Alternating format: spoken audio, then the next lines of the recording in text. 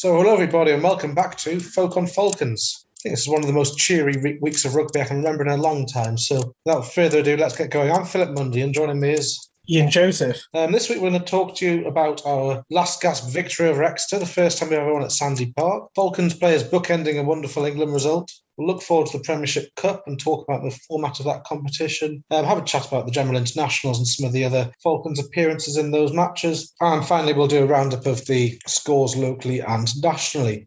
As always, you can find us on social media. So on Facebook, if you simply type in Folk on Falcons, you'll see our smiling faces, and it's the same picture again, and it's the same name, at Folk on Falcons on Twitter. Thank you. So, fantastic weekend. Let's start with the Falcons match. Started off well, and then, as always, nothing much to show for it at the end of the first half, and we went in with the scores even, and you thought when we went behind and then we got the try back, we had a chance, and then you thought we'd blown it when Hodgson missed that kick from in front of the post with about 10, 15 minutes to go. But then Conan comes on and slots a much trickier one from a bit further out. So we made a hard task of it at the end as well, with kicking penalties to touch when I'd have tapped and set up and then kicked it out. But I think we can be very pleased with what is the first ever victory at Sandy Park in both the amateur and professional eras of the club. Yeah, well, I mean, I suppose like all these times when, the underdog triumphs, you kind of look at the opposition, because Exeter weren't obviously at their best, and they haven't been all season. It's been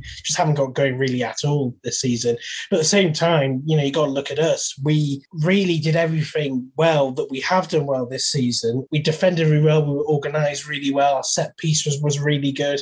I thought certainly in the first half there were times when ball in hand, in the attack, we looked a bit better, a bit more venturous. Possibly that was because of the switch with Stevenson on the wing and with OK going back into the centres. And Lucock had a stormer as well. He was really good. And I think combination of that obviously saw us over the line in the end. And I thought watching the match highlights, people criticise, or not so much criticise, but point out that, Falcons on TV that much. And I suppose if you are the neutral, you may notice that our games are very bitty. And I think in some ways that can be a credit to us, because we do sort of snaffle out teams. We do make it very difficult for teams to play against us, no matter how good they are. We've shown that with Saracens, Harlequins and Exeter so far this season. So we were brilliant in sort of stopping them for the vast majority of the game. And for large parts of that, we were dominant, and really we deserved the win. Yeah, I think for about 30, 35 minutes of the first half, we were much the better team, but as is often the case, we only had the one try to show for it. And then we were doing some quite nice set-piece plays, I felt. Looks like we've certainly been training on a few things. There was a couple of times we set up in slightly unusual ways behind scrums, or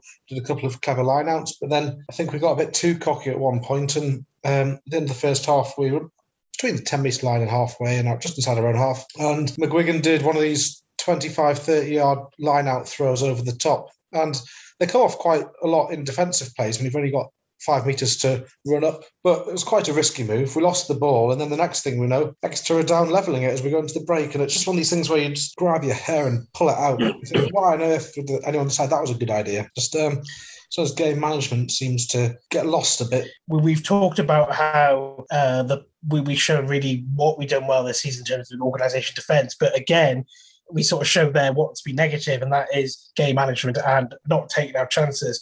We had that period around 30, 35 minutes, didn't we, where we had penalty after penalty and just fizzled out, and in many ways just kind of knew what was going to happen. And then you say we give Exeter a sniff, and they do what generally they do well, and being very efficient and clinical. And they went in half-time 7-7, and it was a bit of a hammer blow, really. But, I don't think our heads didn't go down. It was by no means a repeat of last season or plenty of other seasons we've been down there.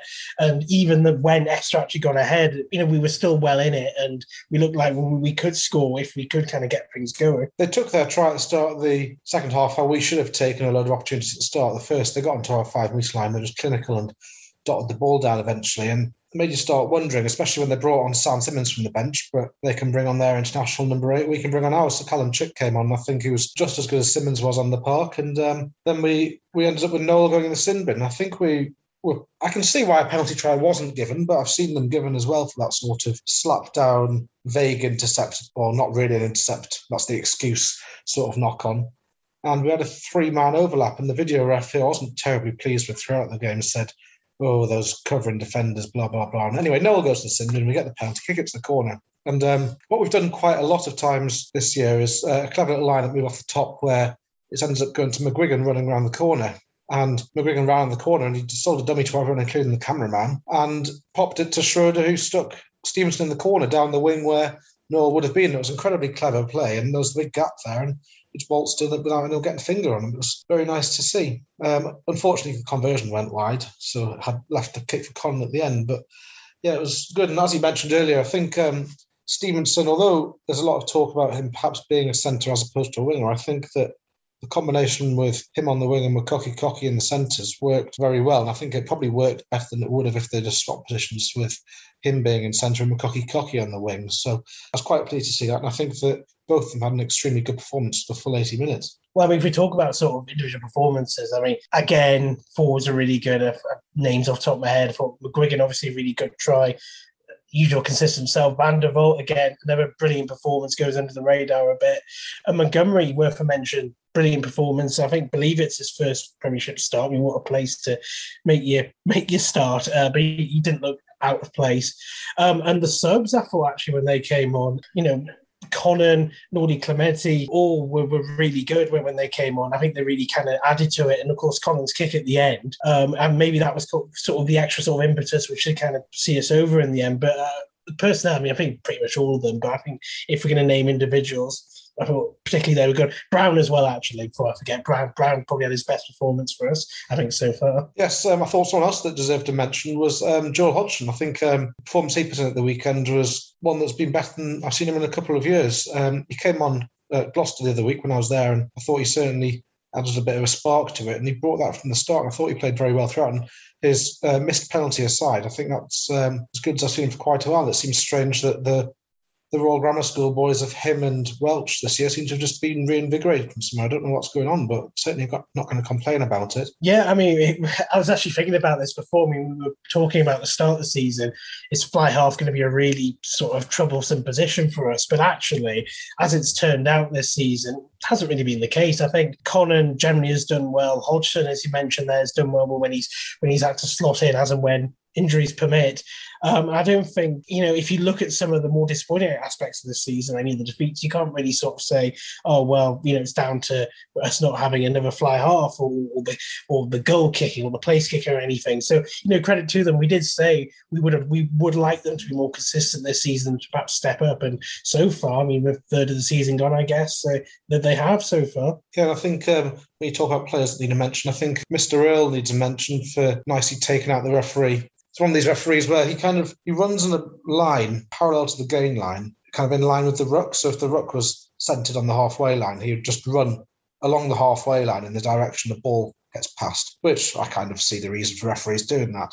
But you get other referees that run behind the play, or some of them run on diagonal line. But what it means is that there's a few times actually in the game he got very close to the action, and one time he got a bit far too close, and Earl on the inside pass just clattered straight into him because he caught up with the ball. And, you could hear this almighty sort of sound on the referee mic, and he got up and actually laughed about it. And we got a scrum that I think we ended up winning ourselves. But it's always good to see the referee getting wiped out. I mean, credit to him, he did get up pretty quickly and brush it off. I mean, not many people, I suppose, could have got up that quickly after being clattered by a big chap like Earl. But fair enough. And I don't know. I mean, I guess it didn't affect his performance too much, maybe. For the rest of the half, he still managed to give the odd funny decisions here and there, so at least he was consistent. I think that, when you mentioned the referee, and I think throughout this game, what's been very different to some other ones has been our discipline was much, much better. Whether it's the referee's interpretation of the laws aligned with Dean Richards, I don't know, or whether it's just the fact that we bucked up our ideas and didn't break the rules so much. But I certainly feel like Exeter were on the wrong side of him, if anything.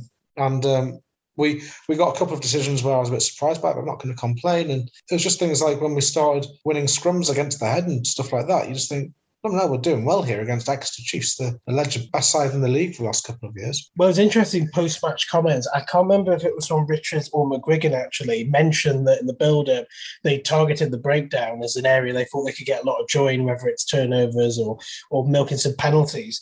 I guess in some ways that kind of happened because a lot of the times when Exeter were near our camp, near our line, and they put a few phases together, I think there were good 2 or 3 times that we did have some really good turnovers, and we were causing all sorts of trouble at the breakdown. I mean, if you think about their 2 tries, one was simply just, we got eventually had to give, the defenders got sucked in, they just passed out a couple of phases and the space was there, so be it. Another one is just, what they do best, which is just rumble over. But generally, we kind of snuffed them out, and I think maybe that was building on what they said they did in the build-up to the match in terms of really targeting the breakdown, because they thought they could get a lot of joy there, and it turns out they did. So I guess credit to all the coaching staff for that one. Yeah, it was one of these ones where you'd think at the start of the season, oh, fantastic, we're playing Exeter at the time of the internationals. That's good. But when you actually look at it, we were missing 4 of our regular first teamers who were starting in internationals. We then had Chick, who ended up on the bench, and Davison's one of these kind of players in limbo where he's not in the England starting squad, but he's not been released back to the club. And I'm wondering, with Peltman picking up his injury in the first 15, 20 minutes or so and going off, I think it could be unlikely he's playing next weekend, but I guess it's the Premiership Cup, so it doesn't matter so much. But do we have, or who would be our next choice prop in that position? I mean, you've got Cooper there, haven't you? But I mean, they tend to sort of just have him as a sub who comes on. I don't know, because in terms of Mulepol, it seems to be this season that he's not, even though of course he's good enough to be a starter, but he doesn't seem to. I think maybe age is catching up with him, unfortunately, and they sort of bring him on in the second half more, don't they? I mean, who have we got there? I suppose we've got Tampin Basham can maybe start some of these games. Brocklebank, I don't know if he's available. I think you've also got to think about the tight head, loose head preference as well. But it's one of these ones where I don't think it's necessarily going to happen like it happened against Edinburgh in the Heineken Cup a couple of years ago. But with the internationals and Trevor performing so well in the league and then getting called up and then a couple of injuries, if we're not careful, it could be an area we just need to watch out for. But at the minute, I think we're just about okay there. At the very end of the game, once again, I was pulling my hair out, very similar to the first half, and 10 seconds left on the clock, we get a penalty and we think, oh, fantastic, we've won the game. And then we kick it for a line out, which we then lose. And why didn't we just tap it, set up a phase, and kick it out from the ruck? It's our bread and butter. For the last 3 or 4 seasons, we've been able to wind down hours and hours of rugby by tapping and going and picking and going. And then for some reason, once again, the game management just wasn't there to do 1, possibly 2, but probably only the 1 phase and hoof it off the park. It was just one of these ones where you think, what on earth's going on here? Yeah, I mean, I guess the thinking, I suppose, could be, well, if we win the line-out, win a line-out, we set it up and then just, keep it under the jumper for a few seconds and then that's it. It's more secure in that regard, I suppose, than the tap where, they could turn over or knock it on or something. But at the same time, you've got to win the line-out. And I think in that circumstance, surely just a tap. I mean, it's not even like you need to make much ground. You just have to secure it a couple of phases, which I'm sure they would have been capable of doing, and that would have been it. But I guess you sort of have to hope that they sort of learn from these things. But, it does seem to happen worryingly quite often in these sort of situations. But, yeah, I mean, that's some of the enigmas of professional rugby, isn't it? Sometimes you see these decisions which when you're sitting on the sofa, you think, what the hell are you doing? And then obviously on the pitch at the time, they sort of have it dead certain that's the right thing to do. But yeah, I'm sure we'll see, unfortunately, many more of these sort of type decisions to come. But it is not one. They should have tapped it, but thankfully we didn't pay any price for it. So phew. Yeah, on the what the hell are you doing angle, there's a couple of times I thought of that with the video ref this weekend. I don't know whether they've got the 3rd or 4th rate ones in because the best ones are off on the international duty and all the rest of it. But there was a few decisions throughout the whole game which I just thought, what on earth's he on about? The first one, or just in general, he kept trying to do the referee's job for him. He kept saying really innocuous things during open play and don't really see the value of it. There was one where he said it was a 50-22 when the ball went into touch outside the 22 and the referee just kind of like, what are you on about? Shut up. And then there's what I thought was quite a clear high tackle, which wasn't given. I think it was an Earl, perhaps, and no reference to it at all. And then there's the penalty tries we've already talked about. And then at the very end, when after that line-out we've just mentioned, Cocky closed down, I think it might have been Simmons, did one of these tackles where he swings his arm through, and he cleared out the ball from being passed. And the referee gave a penalty for a deliberate knock-on, and they went to the video ref, and the video ref said, oh, well, was it a yellow card or not? Like the same way Knowles was. And then when you look at the replay 3 or 4 times, it's quite clear the ball didn't actually go forwards. It went sideways or backwards. It wasn't a knock-on. And why didn't he just say to the referee, you got it wrong there? Well, yeah, I mean, the correct decision would have been just I suppose a scrum, and possibly to Exeter. But I mean, what seemed to happen was he'd given the penalty to Exeter, and because he'd given the penalty, he didn't want to not give the penalties. But surely, if it wasn't deemed a deliberate knock-on, then it's not, therefore not a yellow card, which is what the decision was in the end. And surely, therefore, it cannot be a penalty because no deliberate foul play had taken place. Therefore, it should be a scrum, not a penalty. But so why they just did this incorrect halfway house is absolutely bizarre. And it's a real big error, actually, because, yes, we got away with it, but at the end, that could have cost us. I mean, luckily, they didn't decide to try and hoof it from 55 metres, but if they had and got it, obviously they would have won, and we would have been absolutely incredulous because it would have been a terrible refereeing decision. And we talk about sometimes the quality of referees, and you mention, who's available, what week or internationals affected, but something like that is pretty bad. And when you have a team of officials as well, surely someone somewhere has got to say, no, this is wrong, this is a correct decision. Otherwise, what's the point, really? But I mean, thankfully, as I've said, we've got away with it. But can you imagine how furious we would have been if that had lost us it? Yeah, I was just listening to the radio commentary at that point. And then when I watched the TV commentary, I realised just where it was. It would have been sod's law had young Josh Hodge stepped up and hoofed one over from 53, 54 metres to sink us. But fortunately didn't. And I think if we look at both Whitty, our old player, and Hodge, who obviously left us a year or so ago as well, this game, before it, you'd have said, oh, well, it would have been quite nice to have both those in the Falcons squad. But then obviously Whitty didn't play too long, so he got injured quite early on in the game. But I don't think either of them looked like we necessarily want them back in a hurry, which sounds a really bad thing to say. I don't mean it with any disrespect, but I think that we more than matched them with our alternatives that we have. Well, I mean, sometimes as a bit of fun, I like to go on to the opposition team's social media to see, when they moan about losing to us. And actually, I saw a couple of comments from Exeter's fans saying that they reckon some of the problems for this season is that they haven't really strengthened the squad and they're relying too much on sort of young players coming through, which I think for many years has worked well for them. They've always had a good sort of youth system and they've usually recruited well. I've been thinking of Exeter is it's not like Saracens where they have every position is sort of a World 15 potential player, whatever. They've always had a team of either players who are generally absolutely maybe the top player in their position, or at the very least very, very good players. But the impression I'm getting from reading some of their comments was that that's just not happening at the moment. A lot of these players coming through, all the players that are available to them right now, aren't at that standard, and that, amongst other reasons, maybe just generally they're not playing as well, is kind of contributing to their poor start. But it's like you say in terms of Hodge, I mean, yes, he was thought to have a very big future in front of him, and he may well still have that, and I'm sure playing for Exeter will help him. But would you have him starting for us? No, you wouldn't. I mean, again, Will Whitty has actually, to be fair, been in brilliant form this season, but it wouldn't be a case of, oh, yes, no, absolutely, I'll take him in a heartbeat and put him straight in our starting team, which just goes to show, really, just how sort of, in terms of individual player performances, how well many of our players have been doing so far this season. I think it's also worth mentioning that Josh Hodge we never let go as a winger, really. He was obviously, well, in my memory, he was a full-back or fly half. And then they were playing with the other Simmons brother, Jay Simmons, at full-back, because Hogg's on international duty, and they had Skinner playing at fly half, which seemed quite unusual to me. I don't know why they didn't have Simmons in his normal starting position, their first choice fly half, then Josh Hodge at full-back, and then somebody else on the wing. It just seemed a bit of a strange way of having it to me, but it's the way it was.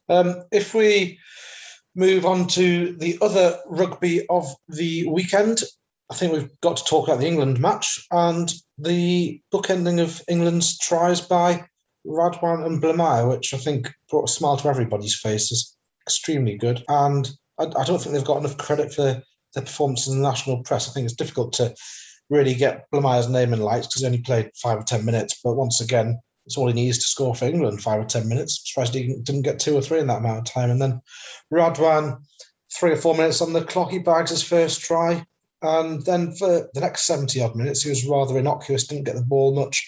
And then for the last 5 or 10 minutes, he got the ball in hand again and started making some huge inroads and blistering down the wing. Yeah, I mean, it obviously didn't take long for Radwan to get his try. I mean, I think we were all, that was, in many, of course, you want England to win and we want England to win well and have a good performance. But of course, we were certainly initially, we were hoping, a ball goes to Radwan every second and he's the star man. And, he took his try well. Whether he would get that against, Australia, South Africa, possibly not. But, the chance presented himself and he took it well. He showed the good line, the power, the strength to get over. And I think, once he scored that, I think, I was probably sort of fist pumping like, yes. I think, the rest of the game, you almost sort of think, it's fine, don't care what happens now. Radwan's got his try, brilliant. But you're right, it seemed to be in England's play, they always went to the other wing, really, didn't they? And I think he had to track back and tackle a few times. But in terms of any sort of offensive play, he was almost sort of starved for the ball, really. I don't know if necessarily that was intentional or just sort of how the game was going. But yeah, you're right. He didn't really come back into it until, about last 10 minutes perhaps. And maybe when Blamire went on, they did a couple of good link-ups as well, which was nice to see, which almost put Blamire in. Yeah, I like to compare myself to Radwan because at various points in my rugby career I played on the wing. And it's interesting how he is very much a right winger. You get a lot of wingers that play on either, but Radwan almost exclusively plays on the right wing. And that wing is traditionally the one at schoolboy level where you don't get the ball as much because people can't pass off their left hand, but they tend to be better in defence. And then when you look at the team during the week it was going to be Farrell, Tuilagi, inside him. And obviously Slade played extremely well.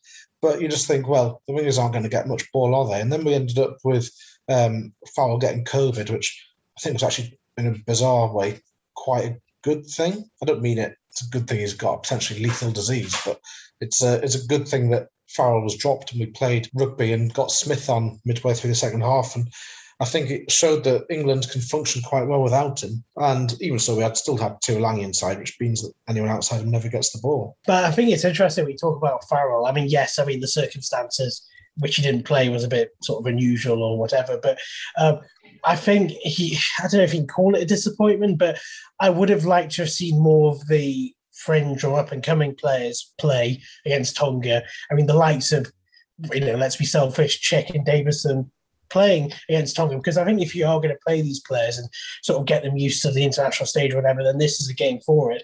I know maybe he wanted to play his strongest team to get them in the rhythm before they play harder fixtures, which I suppose I can see the reasoning behind that. But I thought it would have been nicer to have seen some of the names actually featuring for England. But apart from that, I thought in terms of their performance, they did what they had to do. They were very clinical. The scoreline would have been even higher if they had Farrell on, potentially because of the kicking. But yeah, I mean, it's a solid performance and it's a good platform to build on going into, obviously, Australia and South Africa, which will prove a much sterner test. But, there's no reason why we can't be optimistic, I think, going into those games. Very much so. And then Mr. Carreras also got on the score sheet for Argentina. It was a little bit too little too late, it has to be said. It was the last 5 minutes and there were 2 tries down at that point. But just means that Mr. Fusa's the only one who didn't get on the score sheet, letting the side down, but I think we'll let him off given he's a second row and he only got on towards the end of the game. But yeah, it's good performances all around. Yeah, it's nice to have a sort of autumn international period where lots of Falcons are off all over the place playing well. It makes a nice change, and it's obviously a very good indication of the positive direction the club is going, I suppose. Certainly is. If we just go back to the club itself, next week we've got our Premiership Cup fixtures. I think that what we'll probably see is that the guys that played at the weekend will get rested, and there'll be very much the academy and the second string reserves or whatever isn't played, which means there'll be a load of new faces. Have you any idea what the starting 15 would look like, or is it one of these ones where, like every week in the Premiership, is probably easier to guess the lottery than guess the starting 15? I mean, potentially you can have a go at guessing, but I think we'll maybe see players like Stevens, perhaps, who I think has been a little unfortunate not to maybe get more of it. I know competition's obviously very strong on the wing, but not to get more of a look in so far. These sort of players like Dalton as well, who actually I thought looked pretty good pre-season. But I think to get a bit of an indication, perhaps we can look at the team that played against Melrose to an extent. Some of those names may well feature. Maybe a sort of a sprinkling of some of the more experienced days. So I think what we will see, what's probably easier to to guess, I say, is we'll see a lot of names rested. I wouldn't be surprised if players like, your Browns and Willipolas or even McGuigan, these type of players who've been playing week in, week out, get a bit of get a couple of weeks rest, I think. But it'd be interesting. I'm looking forward to it because I think we're quite optimistic because we have a good squad depth. I'm really looking forward to seeing some of these other players who haven't had much of a look in this season. I think they're actually quite good. And I think we can have a real good go at this competition. But in terms of sort of what the team selection is, I mean, your guess is as good as mine, really. Yeah, something you just touched on there was that Melrose game. I know that it was quite a fun evening for those there. I think the bar might have sold quite a lot of beer, and it was certainly for a very good cause. But I'm not necessarily sure the rugby on the park was of the quality that some of the fans had hoped for, especially from the Falcons. Ended up getting beaten in that game, although, like you said, we were playing very much a reserve team. Yeah, I mean, I guess in some ways, well, what a positive spin could be, the result wasn't really important. It was about sort of the event and the match itself. Yeah, I mean, you don't want to lose those games because I think even with a sort of an academy or reserve team, whatever you want to call it, out there, we should be winning that type of game. But it was good game time, and if it puts them in good stead to maybe put in a good few minutes over the next couple of weeks, then so be it. But I mean, I think the important thing, as you say, was sort of the event and the money raised, really, for obviously what is a really, really good cause. Also, I think Hayden Wood was playing that game. He's one of the players that I've got my eye on for the future. I can see him being not necessarily the next big thing, but I think he's certainly going to be one of these fly halves that will be on the circuit. Hopefully, Falcons close for as long as possible, but he could just be one of these ones that goes around and you see him for the next 5 or 10 years. On the Premiership Cup, I know that they've now released the format of it, and I think you've done a bit of studying, and you're going to give us a brief explanation of how it all pieces together, because I think for some people it might not necessarily be as straightforward as the people that dreamt it up in the first place. So the Falcons actually, on their website this afternoon, put up a handy guide as to how the Premiership Rugby Cup works. And looking at it, it does make you wish for the days of the old Powergen Cup straight knockout. But this is a quick overview as to how it's going to work. So we're in Pool 2, which is, I suppose, a northern pool, if you can call it that, which includes obviously ourselves, Sale, Leicester and Wasps. Now, each team plays each other once. In our case, we play Wasps at home, Sale away, and then Leicester at home. However, there is also a cross-pool game where you play a team from another pool. In our case, this is Northampton away. So the reason for that is that every team plays 2 home games and 2 away games. Otherwise, obviously, it wouldn't work in a 14 pool. So the way that you get out of your pool is if you're top of the pool, then you qualify for the next round. But because there are only 3 pools, and to fill the last knockout position, it's whoever is the best second place team. The way the seeding works is obviously whoever has the most points in whatever pool is the top seed, and they will play, for example, the second place team, and then the other 2 teams will play each other home or away, depending on how well they did. So there's no aggregate score or 2 legs. It's just simply the one game in the semi-final. The final is done in terms of who has the home advantage, is done on whoever the highest ranked team. And I believe that is in terms of league position. So let's be optimistic and say, for example, Falcons get to the final. So as things stand, let's say we play Bristol. So Falcons, as they are higher in the league and supposedly higher ranked than Bristol in that regard, will then get the home final. So that's how the system works. If you want to look at it a bit more detail, it is fairly well explained on the Falcons website as best as you can be. In terms of the fixtures, they're down there as well. But I think in the immediate future, what you need to know is Wasps at home this coming Saturday, and then it is away to Sale the next Friday. So obviously there's 13 teams in the Premiership. One of the pools has 5 teams and the other 2 have 4.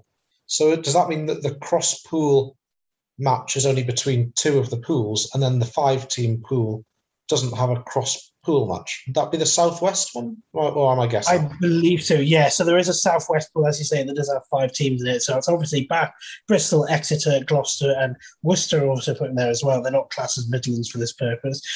So you're right. The cross-pool game is exclusively for pools 2 and 3. Pool 3, just for reference, is Harlequins, London Irish, Northampton, Saracens. So a London group with Northampton, sort of stuck on there. So that's how it works. Not the easiest competition in the world to sort of work out, but that's what it is. And I guess all you need to know is if we win all our games, we'll win the cup, and that's the important thing. Yes, that's always a good way of doing it. I'm waiting for the competition where you can win all your games and not do it. Six Nations got pretty close, but then they throw in the Grand Slam extra points because they realised that you could have won all your games and not won the Six Nations when they introduced bonus points, but they introduced the Grand Slam bonus. So yes, I'm still waiting for the competition where somebody does win all their games and doesn't win it. It'll come along at some point, and everyone suddenly starts scratching their heads, but it hasn't quite been dreamt up yet. Well, I suppose the Premiership, you could win every league game and then win the semi-final, then lose the final, couldn't you? I suppose. Well, yeah, maybe. I guess then you've lost the final, though, haven't you? I suppose.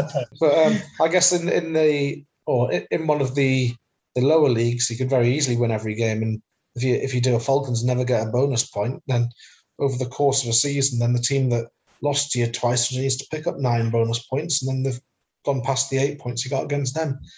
Certainly doable. Anyway, we digress. Some of the rugby news that you may or may not care about. I certainly didn't care for the content of the stories, but I care about the content of the story. The proposed Rugby 12s seems to have been dealt a final nail in the coffin. I think enough people high up in the game realised it was going to ruin the 15-a-side game that they've said, no, it's not going to go ahead. But I think technically the people that dreamt it up are still convinced it's going to happen. It might be like the Super League in football, where the people in Italy that said they were going to break away for a few weeks after everyone else said it wasn't going to happen, insisted it was going to happen. But it looks like the Rugby 12s isn't, which I think is good news for everybody who's a fan of the 15-a-side game. Yeah, so I think the sort of death knell really was that it was, you're right, in terms of the fixture congestion, but also in terms of CVC, who you may or may not know, a capital equity company which has interests in the Premiership, also I think it's United Rugby Championship as well, and I think even the Six Nations now as well. Because they have such a financial interest, and they're obviously so influential in any decision making for all those competitions, they were dead set against it. And if they're dead set against it, and they're the ones backing a lot of money for the professional game in general, then if they're not for it, then it's dead in the water. And to be honest, that appears to be kind of what's happened. I mean, we talked about, does money talk, in the sense of kind of getting it off the ground, but actually money talks in sort of burying it, really, doesn't it? Which is, quite ironic. But I think that's really kind of been the end of it, really, for now. And I think those who are keen on it, or those who are organising it, have said that they don't wish to explore. Well, their quote is, "Do not wish to explore the concept any further." And I suppose let's hope that that's the case, really. Yeah. If we just do a quick roundup of the rugby results. So in the Premiership on Friday night, Leicester continued their 100% winning streak against Bath, who continued their 100% losing streak. Leicester winning 40 points to 23. On Saturday, with the lion's share of the games, with Bristol beating Worcester 27 points to 5. Saracens, London Irish was up 34 points apiece. The scoring in that game was quite phenomenal. About 20 minutes in, London Irish got a player red carded for a high tackle. And then at one point, 20 minutes to go, Saracens were winning 34 points to 8. And then London Irish ran in, I think it was 4 tries in the end to equalise with the last kick of the game. The scores at 34 points apiece, so that each of those walked away with 3 points from that draw. So they each got 4 tries. Sale put 30 points to Northampton 6, and obviously we beat Exeter.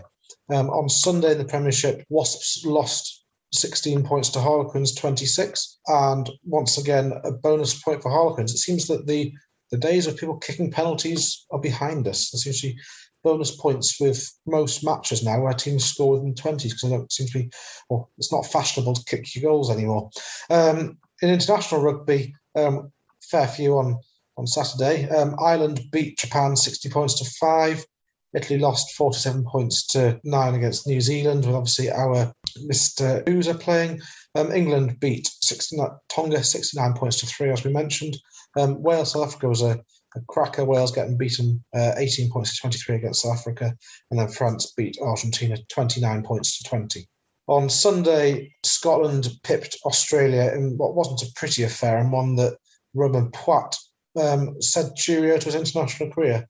I know a lot of people might not necessarily be saying see you again, or not see you again, but I don't think a lot of people are going to be too sorry to see the back of Romain Poite. I'm certainly not. I wasn't his biggest fan, but one of these referees that's been around for a long time, and I think that for all he may not have necessarily been everyone's favourite, he has been a good servant to the game. So thank you, Mr. Poite. Then in the local scores, there weren't a huge number of games this weekend. It was one of these ones where a lot of leagues had their week off.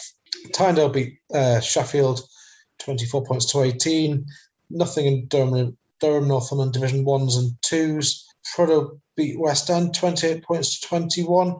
And Seghill beat Jerovians 120 points to 0, which I think might have ruined Jarrow's fireworks display. I think they're maybe focusing on getting their sparklers out after the game as opposed to playing rugby. Wallsend beat Blythe 19 points to 16. And then in Durham Northumberland Division 3 South, Yarm beat DMP Elizabethans 38 points to 14. One bit of rugby trivia that Ian's keen to share is the fact that he is now an international prop. Ian, do you want to recount your tale of wonderful propping? Well, you know how to big me up, but I played at the weekend, and it was just sort of on our club's WhatsApp chat, whatever. Someone commented saying, didn't Blamire play for us a few years ago? And actually, I remember, once someone mentioned that, I remember thinking, oh, actually, yeah. Well, I'm sure I played that game actually, and then they put a picture up. So just which team were you playing for at this point in time? Yeah, so I was playing for Northern. I can't remember which team it was in Northern. Probably the 30, maybe second team. I couldn't remember, but yeah, it would have been about 4 years ago now. I believe he was playing for England in the 17s at the time, and I don't know if he just came along. I don't think he played for the club regularly, but he sort of came along just for a game. I think he had other contacts in the club, and actually I do remember now. He did play that game I was in, and at some point I would have been there scrummaging down with our England superstar. So there you go. It's a very tenuous claim to fame, but it's something you can sort of brag about and put at the end of the podcast, I suppose. Yeah, you should have got your shirt signed there and then. More fool you. Yeah, well, what do I know about picking out any good players? Yeah, so you wouldn't know a good player if it hit you in the face, I don't think. Anyway, I think that draws it to a close. Oh, no, it doesn't. We haven't done the Premiership roundup, so just bear with me a second. So, as we mentioned earlier, Leicester still on top of the league, 8 out of 8, with 37 points, then 10 points behind Saracens and Harlequins with 27, who've both only played 7 games, it has to be said. Exeter next with 20 alongside Northampton, who've also got 20. Gloucester have 18, then Falcons, Sale, London Irish all have 17, Wasps have 15, Bristol have 14, Worcester have 12, and Bath still haven't won a game and only have 3 bonus points. We've mentioned it all season, bonus points are important. We've got 1, London Irish have got 7. When we've won 4 games and London Irish have only won 1, that kind of sums it all up as far as I'm concerned. Although London Irish do have a habit of drawing matches, which bit bizarre. They've drawn 3 games so far this year. I think there was one season when Falcons drew the first 3 games of the year, but you don't often see a draw in rugby. So there we go. That brings to an end this week's podcast. So thank you for listening, everybody, and speak to you again next week. Bye, everyone.